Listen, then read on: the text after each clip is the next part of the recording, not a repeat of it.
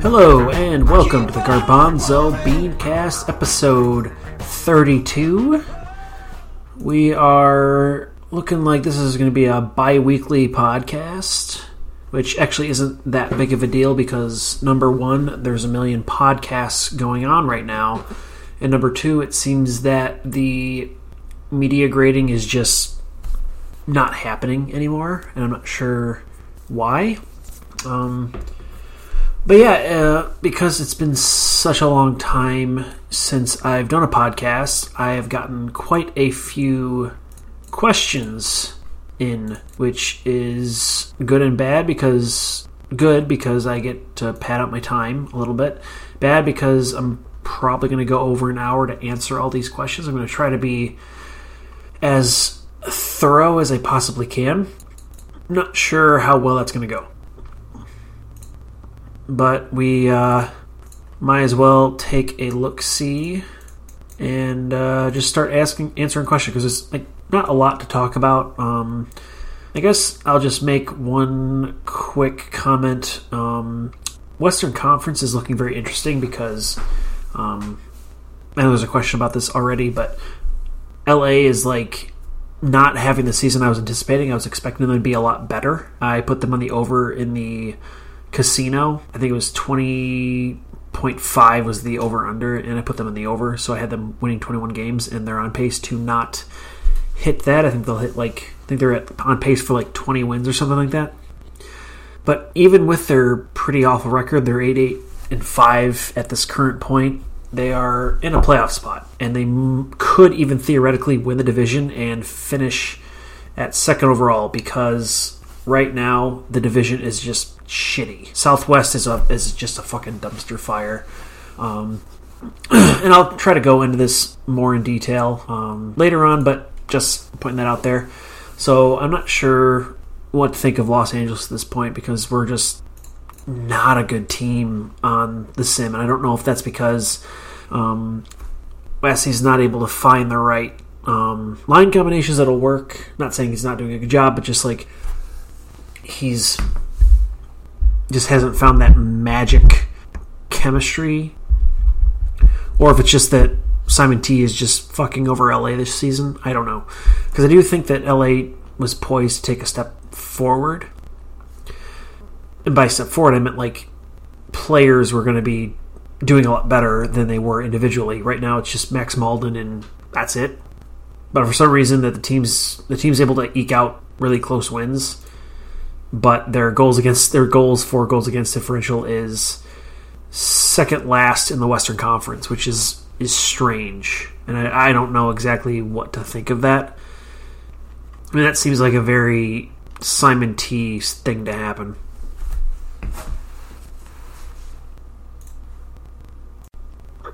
But like I said, I'll get into that in a little bit here, but let's get to the questions because I have a shit ton of questions. This is the most questions I've ever had to ask ever, which I'm just going to assume it's just because I'm super popular, not because I've been out of it for a couple of weeks, and it seems like we're at this high point in podcasting activity, which means that everybody's asking everybody questions, and I've seen a few questions that I've noticed on other podcasts, so there's a lot of people just kind of making the rounds, which is good because that means it gives other people something to talk about. Actually, now that I think about it, before I get into into questions, I made a mention of this in the podcasting Discord, and if you're a podcaster and you are not in the Discord, just send me or anybody else who's done a podcast a request for it, and we'll get you in, because right now it kind of feels like it's all the quote-unquote OG podcasters that are a part of it, and I'd love to get some kind of like new blood to kind of be like, hey, let's talk podcasting, and like, what am I doing wrong? What do you guys do? Like, let's talk this and what subjects, yada yada yada. It'd be great, and I feel like I don't spend that much attention on it because it's a lot of inside jokes in the Discord, and I'd love to get some more just regular discussions. But there's that.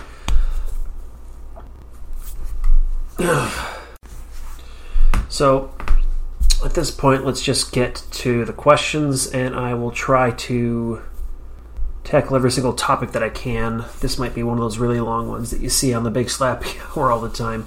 Oh, also, future congratulations to the Big Slappy Hour for breaking the record for most podcasts in SHL history. They are about to break Gifter of Bikes' record of 155 podcasts. I think they just tied it with their most recent Big Slappy Hour podcast.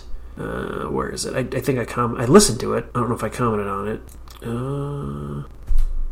Wait, they literally just did one, did they not? I guess they're 2 away from the record. There was a 156. I swear to God there was. Slappy, did you delete it or something? Like, what the hell happened here? It wasn't graded.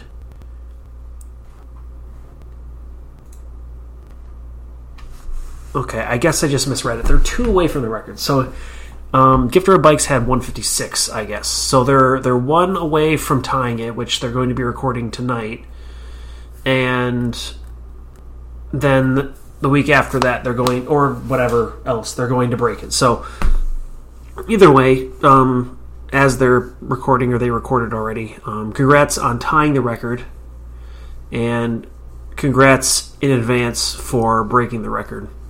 That is a fantastic podcast, and I'm glad that you guys are able to keep recording together because you guys have really good chemistry, and it's probably the best 2-man podcast that I've ever listened to in the SHL.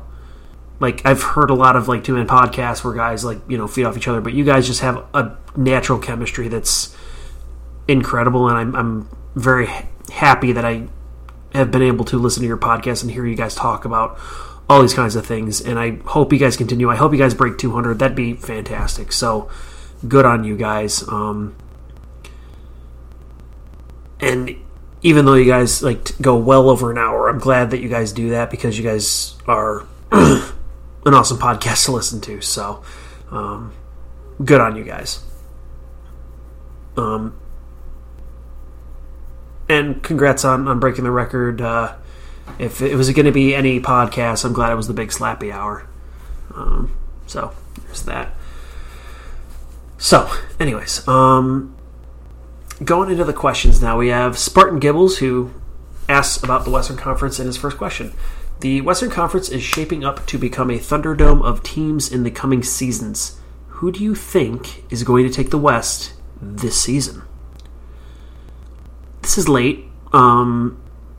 I think Calgary has basically locked it in. Unless somebody below them just goes nuts, Calgary is going to take the West, and depending on how things go, they might take the President's Trophy.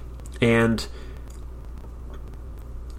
I don't know between them and New England, or even West Kendall is going to take it, but props to New England, the Wolfpack, for having a huge come up. I mean, I don't even know what their standing was last season, but I gotta think they were they were 26 and 22, and they were out of the playoffs. I don't know if I put New England as an under on their over-under. I don't remember what their over-under was, but they're just shattering expectations. I don't know if that's deserved or if they're a flash in the pan, but good for them. But yeah, Calgary, I mean, give them all the credit. They're doing fantastic with their rebuild. I mean, made the Challenge Cup Finals 2 seasons ago. Last season, they made the playoffs and won a round against Edmonton. I think it was a wild card round, but still, I mean, they're a team that just is always on the cusp of making a deep run, and they are just a contender every single season. So I would say that they're definitely the front runner for winning the Western Conference at this point, with 16-4-1. Their goal differential is third in the league. I mean, it's interesting to see this season because there's not a lot of. It seems like there's not much parity in the regular season right now. We have 3 teams in double digits for goals for, goals against differential, and every single one of the teams has a goal differential of 20 or higher, that's very interesting to me. I don't know if we've really seen that in recent memory. I mean, if you look at last season, you had 6 teams with a positive goal differential of 2 digits. Now, there was a team, the highest team was 38, the lowest team was 11. So there's a little bit of a variation there. And then you had one team with a single digit positive goal differentials. And right now we have 3 teams with a double digit positive goal differential, and then 5 with a single digit. And like I said, nobody with between 10 and 19 in the positives. So that's an interesting thing that I'm just noticing, and I'm not sure what that means for the season. It seems like New England, West Kendall, and Calgary are just running away with all the wins, and they're the ones who are dominating right now. So whoever's betting on any of those 3, it's looking pretty good for one of those 3 to win the Cup, assuming that the regular season success continues on to the playoffs. Now, as far as the rest of the Western Conference, since I already kind of wrote everybody off, except for Calgary, as winning the West, the biggest thing that I'm noticing is, like, the Southwest Division is just garbage. In the Northwest, you have Calgary, Minnesota, Edmonton, and Winnipeg with 33, 23, 21, and 20. So second in the Northwest is kind of up for grabs. But first in the Southwest is just anybody can have it. New Orleans has it, and they think they've had it for most of the season now. But they haven't pulled away from anybody. Los Angeles, if they have one more win compared to New Orleans, they'll pull ahead immediately. That's all it takes. Which is kind of nuts, because they're a minus 12 goal differential. They're one of the worst offensive teams in the league. They're tied for the second worst offensive team. But for some reason, they're just eking out wins. I don't even know how it's happening. I would want to say it's because Cannellini is the greatest defensive center in the history of the league. But, I mean, nobody's going to agree with me on that one. But, yeah, it's just weird to see. I mean, Texas is only 2 points behind Los Angeles, and then San Francisco, they get a good streak going, and they're right in the hunt again. They have 18 points, so they're 4 behind of New Orleans. I mean, that's incredibly crazy how collectively none of them are very good, but they all have a potential to have a home ice advantage in the playoffs. So, who knows what goes on. I mean, I think, based on that, if you're doing playoff predictions, I wouldn't vote for anybody in the Southwest to win the Cup at this point. I think whoever wins the wild card, if they're in the Southwest, they're going to have a good chance to move on, even if they're still fewer wins than any of the teams in the Southwest. I don't know. But, anyways, Gibbles asks again, if you had to relocate one SHL team, who would it be and where would you send them? So, I've listened to a couple podcasts that I think have answered this exact question. At least one of them has mentioned Winnipeg, and I'm going to bring up Winnipeg also. And the only reason is because Winnipeg is based on an NHL team. And I know that when Leafs made the team, Winnipeg was not a team. It was the Atlanta Thrashers. It was before they moved to Winnipeg. But still, at some point, you gotta think that fewer and fewer people are going to understand that trivia, because Leafs is Leafs even a part of the league anymore, other than just in a I'm still the owner and I still hang around. Like, does he have a player? Let's look at the Jets roster. Because I remember his last player was relatively active, but I don't even know if Leafs is in the league anymore, other than on an ownership capacity where he has say in basically every single decision because he's the guy who started this thing and he's a legend. And I know it's never going to happen because that's Leafs, baby, and Leafs would never accept any kind of relocation. If they even was able to do it behind his back, he would be like, oh no, it's back to Winnipeg, or else I'm shutting the site down. I'm not saying that like he'd be wrong to do that. I mean, it's Leafs. He started the league. He can do almost whatever the hell he wants with it, as long as he doesn't shut the league down and have ridiculous expectations. But if I could, I would probably relocate that team. Where I'd send them is somewhere close. I mean, Edmonton and Calgary already are around, so you can't just throw them in Alberta. I mean, I don't even know, like, what's a close place to Winnipeg that I could think of putting that team there. They'd be at least close, and maybe you name them not the Jets, but something different.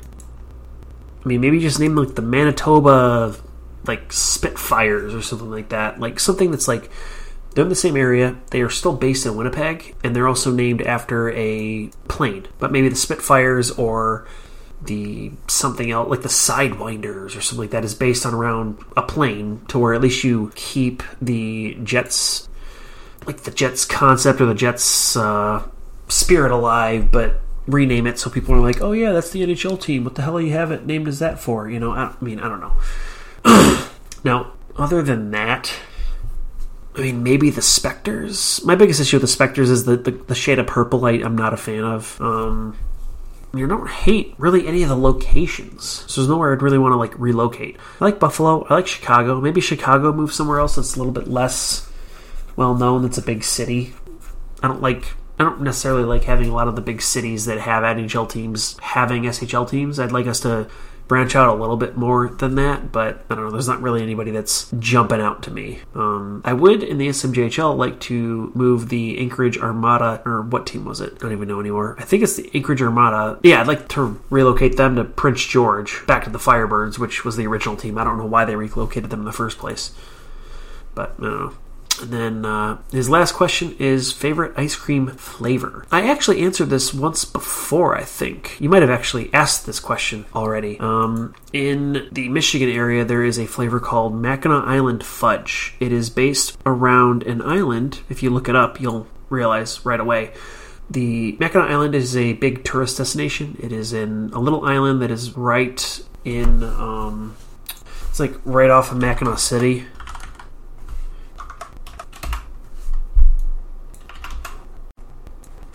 It's at the very northwestern point of Lake Huron, and there's actually another island that's like way bigger, but it's not used for tourists. I think it's actually like a small town that has an airport and everything. But for some reason, because people love Mackinac Island so much, they made an ice cream out of it, which is I think vanilla ice cream, caramel, fudge, and then there's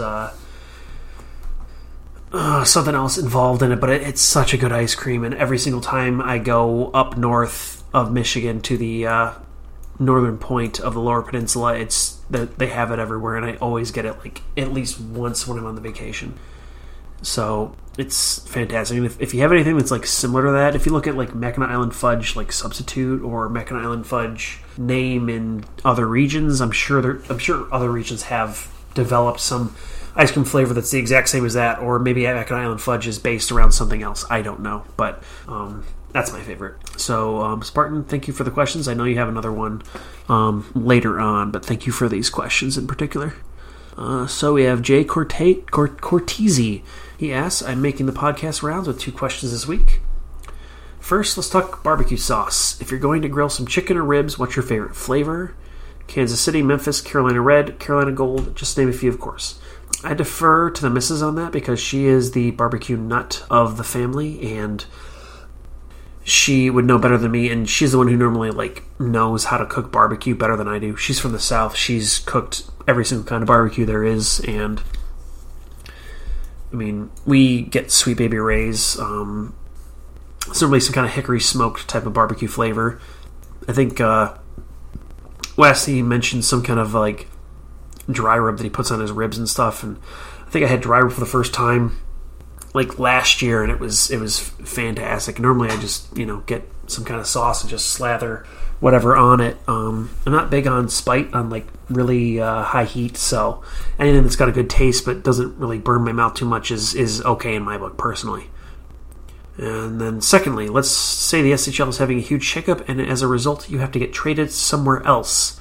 Where are your current top 3 destinations in the SHL to go, and what are the 3 you'd really like to avoid? I actually thought about the ones that I'd go to. The first one is Minnesota, because that was where my first player was drafted, and I'd love to go back at some point. I also think that they need some help because of the last trade they made is going to really hurt their ability to rebuild. And if somebody like Cannellini, who's young and really hasn't hit his stride yet, would be a great addition, theoretically. So that's kind of self-explanatory. Chicago is one of those teams that I think a lot of people wrote off because, well, New Orleans was able to, quote-unquote, win the expansion draft because they had a lot of guys who were better at the time and better in the first few years, and Chicago was going long-term. They were looking for some long-term projects. I don't know if that necessarily worked, but that's a team that I really love to be a part of because I think Chicago is really the underdog between the 2 expansion teams currently. And I'd love to see them, have some success, which they haven't seen just yet in their franchise history. And the third is another underdog expansion team that has not quite hit the success that they have. That's the San Francisco Pride, who were originally the Portland Admirals, and them and Buffalo came in at the same time. Buffalo has seen success. They've won 2 Challenge Cups, and San Francisco has not quite hit the level that they've been wanting to hit, and it'd be great to be a part of that if they won their first one ever. Not to mention, I think San Francisco has a great color scheme and a great name. I was not happy when they rebranded and they had the Florida colors and basically the same jersey. I thought that was very derivative. And now that they've moved on to gold and purple, it's fantastic because it's color royalty. You think of the Pride, you think of the King Lions. So I'm very happy to see that, and I'd love to be a part of that team if I ever, left LA for whatever reason, which as of right now, Wasty, if you're listening, you don't have to worry about it too much. So, JK, thank you for the questions. And now don't take that comment regarding Chicago and New Orleans as a knock on your team. I think you've done a great job of taking the roster that you drafted and making a competitive team out of it. And I hope you guys have some success. I'm just talking about the fact that you guys were not considered the underdog by any stretch of the imagination, and I like to root for the underdog a lot. Oh crap, there was that other question. What teams would I like to avoid? First one would probably be Calgary, and I know there's a couple guys, at least one guy from Calgary who is listening to this. I don't hate Calgary, but Calgary has a lot of success. They have a lot of guys who are very active and very vocal about their love for Calgary. And so I think Calgary has enough support to where, I'm not interested. At least as far as if I had to jump ship immediately. So maybe there's some time that I'd be part of the team, but right now they get all the attention because they're a great team, and I really do not have any interest in a team that is the man on campus unless I was there for the major trials and tribulations, so to speak. Or at least, where I was there before they became a huge commodity. And also, it just wouldn't be fair. Normally, Cannellini on the Dragons right now would just be completely unfair. Second team would probably be Buffalo, because again, they're at the high point in their franchise right now, or at least a high point in their franchise, and I don't see any need to be a part of that, because do they really need me? And how much of a help would I really be, and how much would I feel like I'm contributing when I have all these teams that are just dominating? And the third team, I don't really have any issues with any of the other teams. Maybe Winnipeg, because, again, I think their team name needs to change at some point. I don't think it'll ever happen, but it's just like, on the Jets? But again, I wouldn't hate being on any of these teams, so it's kind of a hard question to answer. Yeah, like I said, don't have an issue with any of these teams. It's just there's a couple teams that I think that Cannellini would be the least necessary on, and so I just feel myself not fitting in with any of those teams. But again, JK, thank you for the questions. They're really appreciated. And I'm enjoying your podcast. Keep them up. Also, you should probably bring the old intro back. I liked hearing the my intro in that with the rest of the podcast. Next up, we have my GM, who never fails to give me questions, and I am grateful for that. What makes the best burger in your opinion? I think it's all about the meat. The meat is the bread and butter of it, essentially, and as long as the meat is a decent quality and you cook it at a decent level, then you're good. Everything else after that, the type of bun, the type of condiments, it's really your preference, and I really can't fault anybody for having certain opinions on it. But you gotta make sure you cook it right. I mean, I grew up with a burger that was cooked like medium well to well done. I basically got a charcoal burger, and it was not good. And I finally had like a burger that was cooked medium, like legit medium, and it was like, holy crap, I didn't realize how tender and succulent a burger tasted until this moment. And I feel like I was robbed of my childhood for not being able to have that in my my memory, essentially. What about fries? Shoestring, waffle, crinkle, etc. I think every single fry needs to have a solid ratio of crunch to meat. And I forget which podcast it was. I'm not sure if it's the Johnson & Johnson podcast or the Cortese's podcast, but the Joe cast. But I don't remember. Somebody mentioned that like if you have too much of the just potato, then it doesn't really taste like a fry. It tastes like a baked potato or a fried potato. I like waffle fries, I like crinkle fries, I like curly fries, I like shoestring fries, I like regular fries, I like steak fries. I mean, any kind of fry is really good. I would probably put steak fries at the bottom because, again, there's a very high ratio, like low ratio of crunch to potato meat. By potato meat, I mean like potato that's like cooked, but not, it tastes like a potato. Like it's the inside of a baked potato, essentially.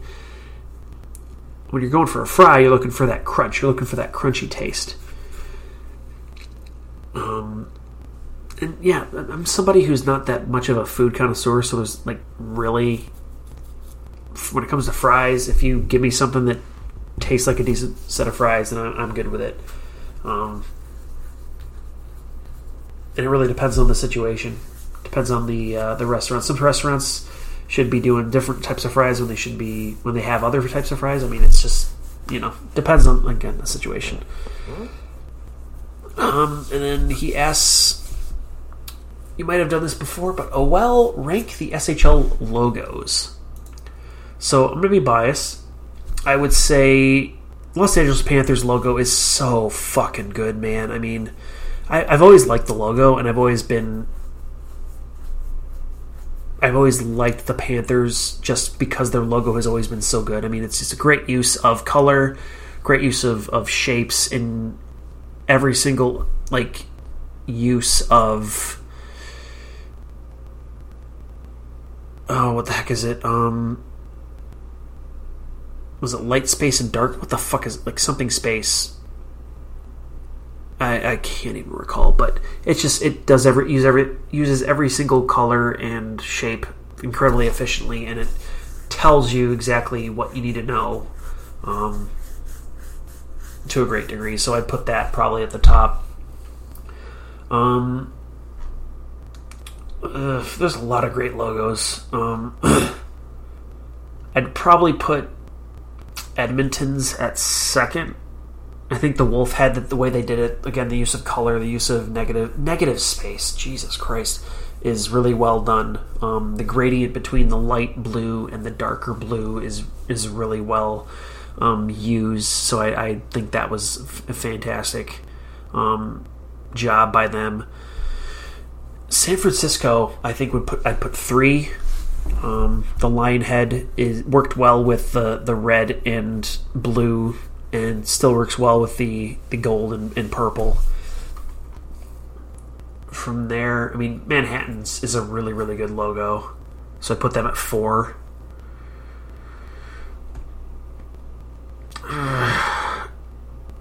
I'd probably put... I think Buffalo actually does a good job incorporating a circle logo, but not seeming like it's a circle logo, like just a logo in a circle, because they use the line work, and the fact that the Buffalo head is just a series of lines, just like the rest of the border of it. So they're not trying to put just like a picture in a logo like a lot of other logos do. And I think after that I put Minnesota's next. I think Minnesota's is a bit derivative of the Chicago Blackhawks logo, but they were able to differentiate it enough to where you're like, you understand that it's a Chicago Blackhawks facsimile, but not enough to where you're like, oh, that's just a copy. It's more like they took that concept of a Native American side profile and made it their own, which is really, really well done. After that, I actually like the New England Wolfpack logo. I don't hate it. I'd probably put that next. It does a few things well that I think are underrated from a lot of people. And then after that, I'd probably put Hamilton because it does a very similar thing, just in a slightly different way. Where are we at? We had 1, 2, 3, 4, 5, 6, 7, 8. So we're at 9. So the 9th one would probably be Tampa Bay, because again, it does a lot of that similar to the other two that I just recently mentioned. And then 10, West Kendall. I think at least with that they take the circle logo and they incorporate some shapes. It's a little bit more, and I think the eagle is really well done, and it comes off as like the platoon, the Patriot, like almost like a New England Patriots kind of vibe. 11. Now it's getting difficult. Wait, 1, 2, 3, 4, 5, 6, 7, 8, 9, 10. Okay, so 11. The Spectres. I think the Spectres have a really solid logo design, but I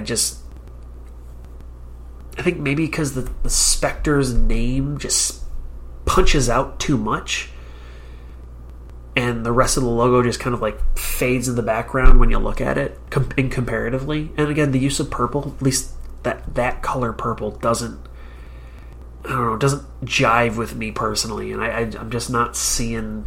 I don't know. There's just a couple tweaks and maybe, but I think it's close though. I mean, it could vault itself up to like the top 5 theoretically, and maybe if that's just my personal preference. I'm just kind of missing, the real art in it. I'm not an expert on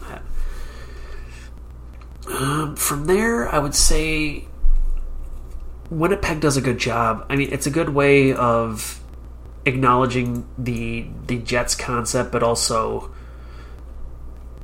moving away from it enough to where it's like, hey, we're trying to make our own identity here within that same name, same color scheme. So I give them credit for doing a good job of breaking away from that with the logo, even if it's a little bit busy.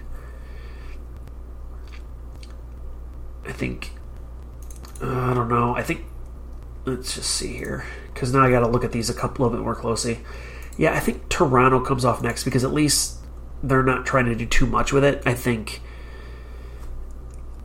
it's still like, oh yeah, this, the tower, I forgot what the building's name is. It's Toronto, and I think using that is a little bit meh, but at least it does a decent job. I think of all the circle logos, it's probably the worst, but it's not too bad.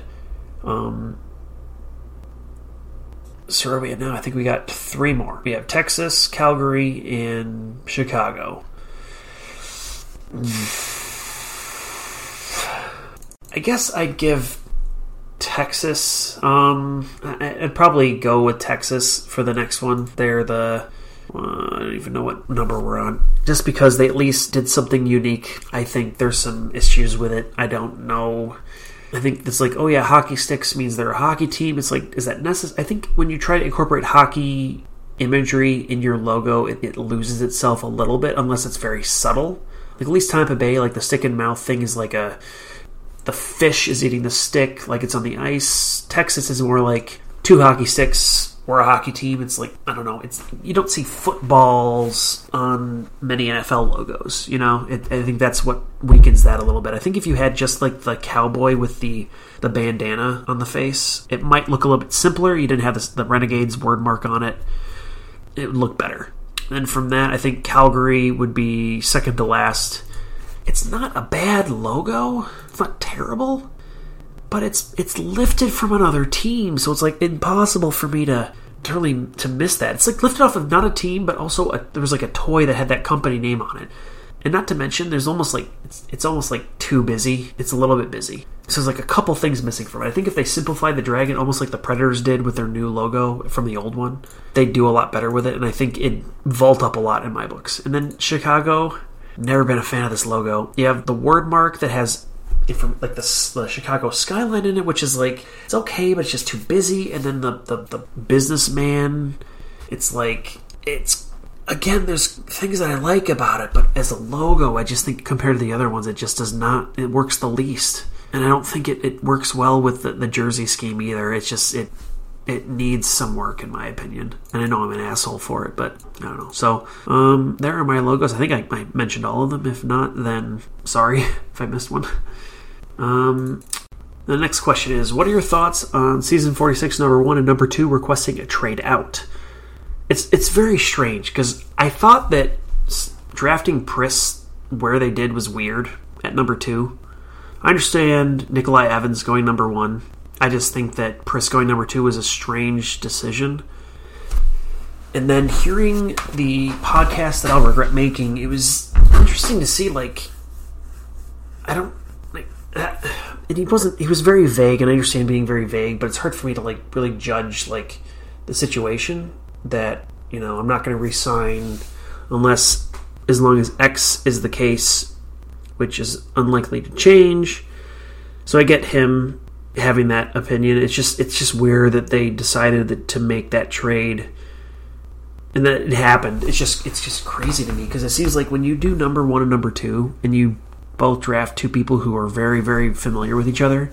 I think Zach had mentioned like Priss is like his best friend. I'm sure Zach is Priss's best friend as well on the site. It's crazy to me. But at least getting Zach's side of the story, I understand it. Like maybe there was just a little bit of an issue with the way things were done in the Discord between everybody. Maybe it was a miscommunication, maybe it wasn't. But I can understand not wanting to, like, not feeling welcome and not wanting to be really a part of that. And I think the return was weak. Not the return was weak. The return was ridiculous. I think Tampa Bay giving up what they did, 3 Reddit picks and a high earning prospect who was a long-term member who has a Hall of Fame goaltender. Like, it's very strange to me. I'm not sure exactly what led up to that, to where like they really let it get to where something being let out in Discord causing that to happen. I don't know. I'm very confused by the whole situation. I think I've just made myself look like a very not smart person. I've had a drink. So yeah, I don't know. I missed a question from Lassie. I apologize. Can't forget dipping sauces. What are your go-tos for everyone's favorite dipping foods? Fries, nuggets, wings, chips. Fries, I like ketchup. Lately I've been having just fries with nothing. Nuggets, ketchup again. I don't really do like honey barbecue or anything like that, or honey mustard. It's just, I don't know, I'm a simple guy. I'm a child at heart. Wings is any kind of barbecue sauce that's not terribly hot. Honey barbecue is a big one for me because it's a basic bitch barbecue sauce in my opinion. Now as far as chips, I like French onion dip.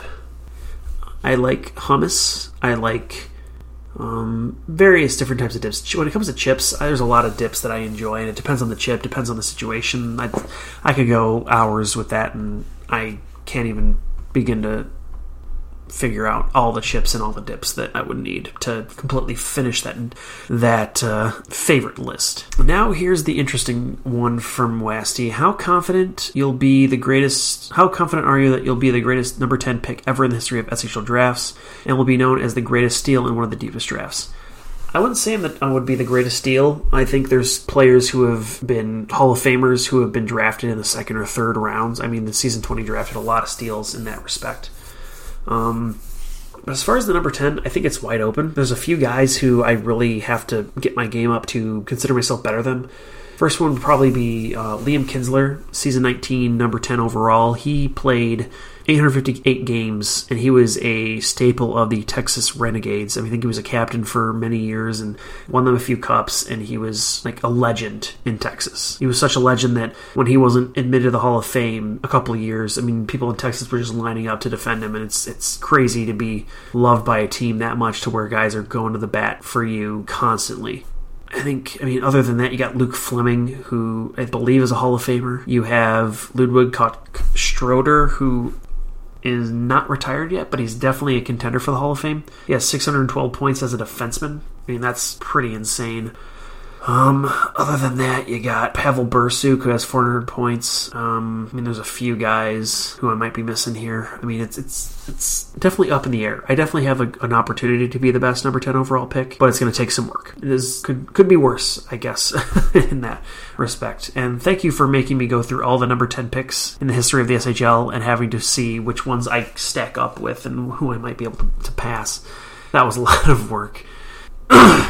Also, what are your thoughts on how late the awards were announced? I'm not. It's hard for me to judge unless I get a response from the person who runs the committee. I mean, I've done the top 100 forever and had to hound people to get their stuff in, and I always get it based on a certain time. I've done the All-Stars, had people come in on time. Hall of Fame had people come in on time, always on time, and I'm not sure. I feel like you gotta try to, or not try at all to let that happen. And I think if you're running it, you gotta understand that you might have to babysit some guys. You gotta just be like, hey, where's my ballot? Like, what the hell's going on? Because it was like a month, basically, between the end of playoffs and the start of the regular season where you could have had this all straightened out and you didn't. And it's a little frustrating. Almost as frustrating as the media. Graders not grading media. I don't know what's going on with that. Tell us one thing that really grinds your gears in everyday life, i.e. traffic, or when somebody wears a jersey to a hockey game that isn't playing in the game. I don't mind it. The one thing I'll say, I don't mind it when somebody wears a jersey and their team's not playing. It's like, it's weird, but it's like, whatever. They paid for the jersey. They can wear it whenever they want. As far as grinding gears, people who either cut in line or try to merge into your lane when you're keeping a safe distance when you're driving and just don't acknowledge what they're doing. There's a lot of people in life who just seem to have no understanding of what their actions do to the people around them, even on a minuscule level. And it's incredibly frustrating as somebody who tries to acknowledge when I've done something wrong, and I'm very hypersensitive to the fact that I might have done something wrong to somebody else in some point in time. And so that's a little frustrating to me to see people kind of do that without any regard for other human beings. So that's probably my biggest thing, because that leads into major things where they raise children, or they are in a position where they teach other people how to act properly, and they teach them the wrong things. And I think if people were a little bit more cognizant of the way they treat others, then we'd be living in a much better world. And that's the biggest thing. Like, people talk about how people get triggered all the time, but the big thing is just don't be an asshole. Like, just think about what your actions might do to other people, even on a small level. And if it takes one extra second out of your day to be nice, just even when you might think that there's no risk of being mean, just, hey, just try to be a little bit extra nice just because I think we would all like it when other people are extra nice to us for no reason. It'd make us feel good. And don't we want to make other people feel good so that it gets passed forward, and then maybe they'll make us good, or somebody else will make us feel good in the future? It's something that's kind of missing in everyday life. Is a lot of people like to just be complete assholes because It's either they don't care, or they find it funny, or something else, or they just don't have time to be decent people. But Westy, thank you for the questions. Bonk asks, who is the greatest defenseman in NHL history? NHL history? Bobby Orr. I mean, that's not even a question. Did you mean NHL or did you mean SHL? In NHL, it's Bobby Orr without a question. I don't. Despite the fact that he only played 9 seasons, he revolutionized the game. He dominated. He won Hart trophies. He won Stevens trophies. He was a guy who just completely changed the way that people acknowledge defensemen. Because before then, you had defenseman was you defend your net, you make sure the other team does not score, you try to play defensively. Bobby Orr played defensively. But the thing is that he was so good with the puck, he didn't really have to play defensively. He could move up the ice and get right back into position without a care in the world. He was so smooth. He was so good. He dominated so well. And it's a damn shame that injuries derailed his career and he couldn't have a long, healthy career like Wayne Gretzky. I mean, he's in the top 4 for a reason. Him, Howe, Gretzky, and Lemieux are in the top 4 for a reason. They revolutionized the game, and Bobby Orr is the only defenseman in that group for a reason. And there should be no question about that. And Bonk, if you have a question about that, you meet me in Houston, Texas, at the University of Houston. I will beat the shit out of you. It's just there's no question on that one. As far as SHL, I'm just going to jump onto the SHL just because I know Garbanzo has been talked a lot by myself for being one of the greatest defensemen ever. I will say that Garbanzo is not the greatest defenseman. If we're talking about overall contributions, I would say Chris Partlow maintains that title. He has 10 nominations for the Stevens, just like me. He also has 3 Challenge Cups. He has 2 Anton Razov nominations. I swear to God, I thought he won one. But he was a playoff monster. And he's probably the biggest reason why Texas was so successful, especially in Season 21 and Season 20. I mean, he was just a monster out there. And I think if we had All-Star teams from when he started, he would have more All-Star team selections at this point. So, there's that. Then he asks, if you're forced to play for one team in the East, what team would it be? I can give you that immediately. I would play for I'd play for the West Kendall Platoon. I think Bojo's great. I think JR is a fantastic coach who is probably a Hall of Famer at this point now. The way he's just taken over the team and used Bojo's goaltender to his best. I mean, fantastic.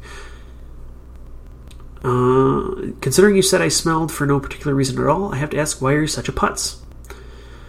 Just born with it. Maybe I'm born with it. Maybe it's Maybelline. But Bonk, thank you for the questions. Looking forward to your next Big Slappy Hour, and good luck on your poker game. I know it's probably over, but whatever.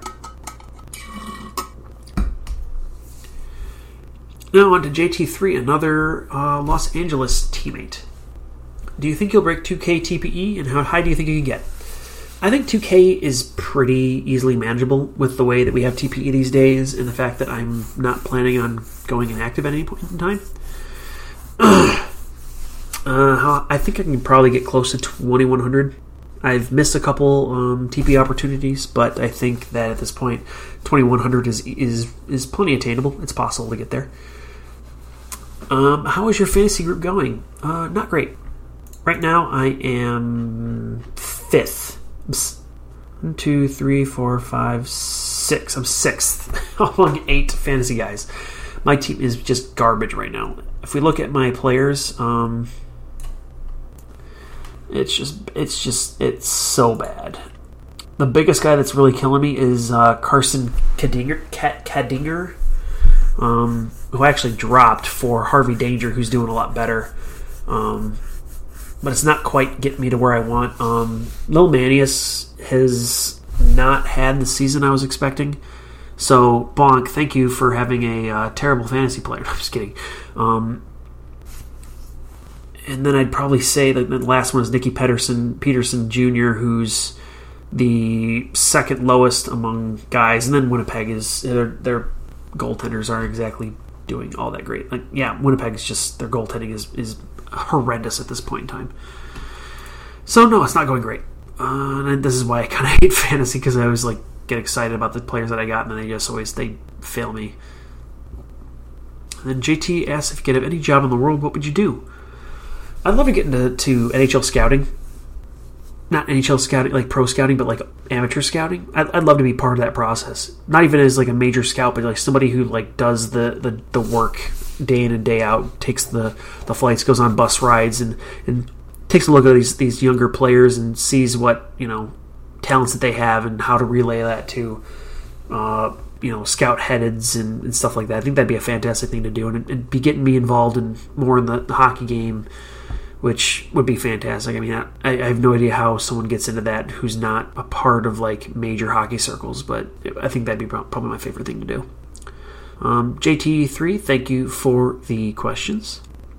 Spartan Gibbles asks, again, why is the Minnesota Discord icon the best thing in the SHL? So, for those of you who don't know, I made a slightly serious, slightly not post about rebranding the Minnesota Chiefs to the Minnesota Chefs, taking the current Minnesota Chiefs logo and then tweaking it to where it would be actually a person with a chef's hat on and a Italian mustache. And they decided to take the actual Minnesota Chiefs logo, put a mustache on it, and put an Italian hat on it, and that was it. And now that's the icon for the team. It's called the Mayo Soda Chefs. And it is the best thing in the SHL because it just is. And I think if you disagree with that, then you are silly and you should get your head checked, because it is the best thing in the SHL. Then he asks, LAP has not had the season most expected out of the gate. Do you see them making the playoffs this season? I think that if they get their act together, they will make the playoffs. I don't know if that's the case. I think it's a 50-50 shot because the division, like I said, is kind of garbage, but they could absolutely make the playoffs. I don't know if they will, but they could, for sure. Thank you, Gibbles, for the second round of questions. Slappy asks, with McZ running the lines in many of these days, are Garbanzo's single-season records going to be threatened? Will God and McZearl string together a few Stevens seasons in a row? I think I'll answer the second question first. I think that the Stevens is very difficult to win now because there's so many top-tier defensemen in the league, and they're all competing with each other. And so to have a string like Garbanzo did it's not likely to happen. And it's not because Garbanzo was great, it's because Garbanzo was a great player in an era of the league where there was not nearly as many competitive players as there are now. If you go back, you probably could, if you tried to get to the same talent disparity that we had between teams in season 27 when Garbanzo won his first, I think you'd have to, legit, you would have to probably expand at least 2 more teams, maybe. I mean, I don't even know. But yes, to have God McZearl, do that well, I think it'd be,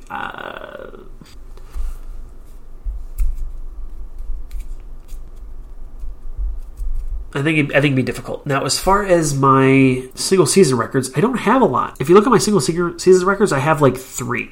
I have the league, or I have the Chiefs lead in PIMs and block shots. And that's it. I'm second in assists, 4th in assists, and 6th in assists.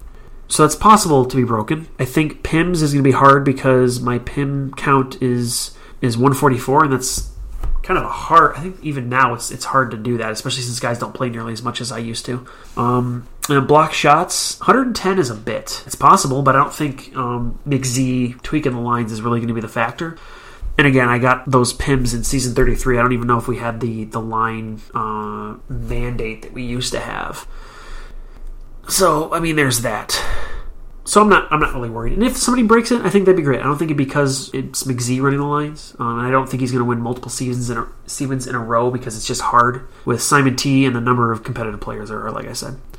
And Slappy asks, how are you settling into married life? It's been a while now. Does the relationship feel different at all than it did before?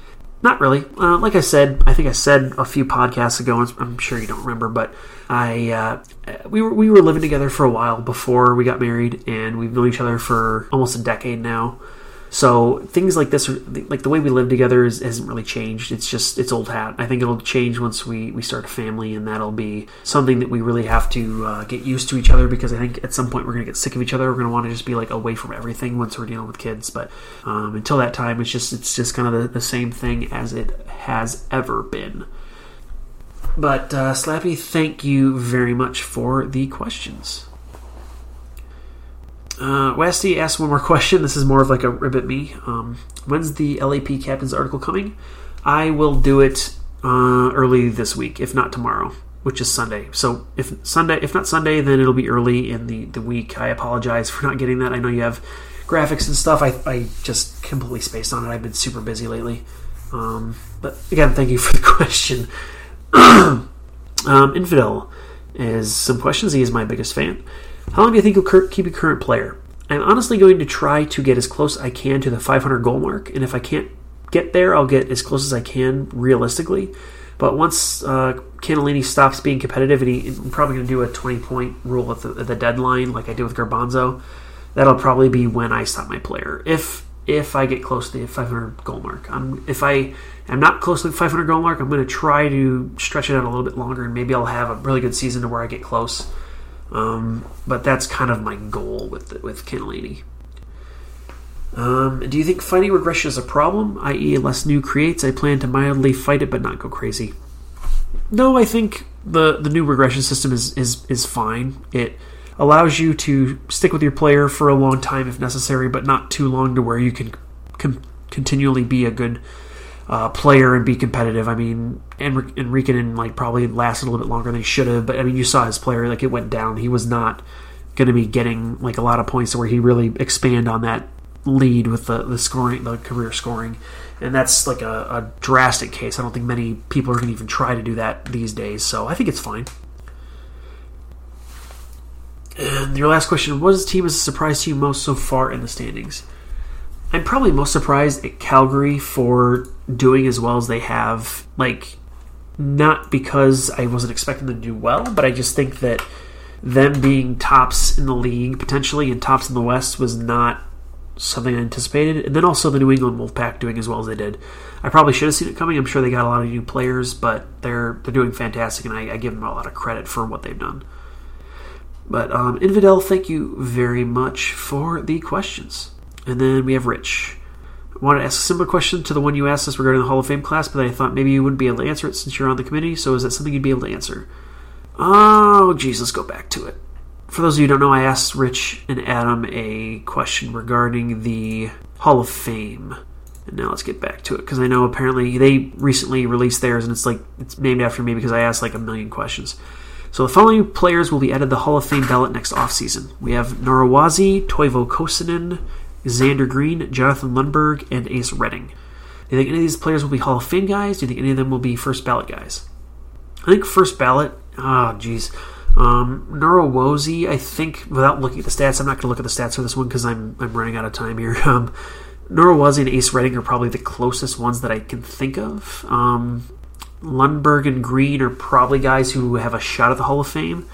But this is a group that I think is going to be... we're probably going to see 2 or 3 Hall of Fame guys out of this class. I'm not sure which of the group would be Hall of Fame guys offhand. So, yeah, I have no idea. It's one of those things where it's like, if I look more in depth, which I haven't been able to, I'd be able to answer better. I'm curious to see what you guys think about it, because I'm sure you guys had a little bit more time together to hash it out. Maybe not, but I'll listen to it when I listen to it. But thank you, Rich, for the questions. And thank you, everybody, for the questions. I got a lot of them here, and I got a lot to talk about. And hopefully you guys got the answers that you were looking for. After this one, I'm going to relax for a bit, and then maybe I'll do some editing. But for those of you who took a listen to this and listened all the way through, appreciate it. And I'm going to try to do this more than just bi-weekly, but we'll see. But until then, we'll see you next time.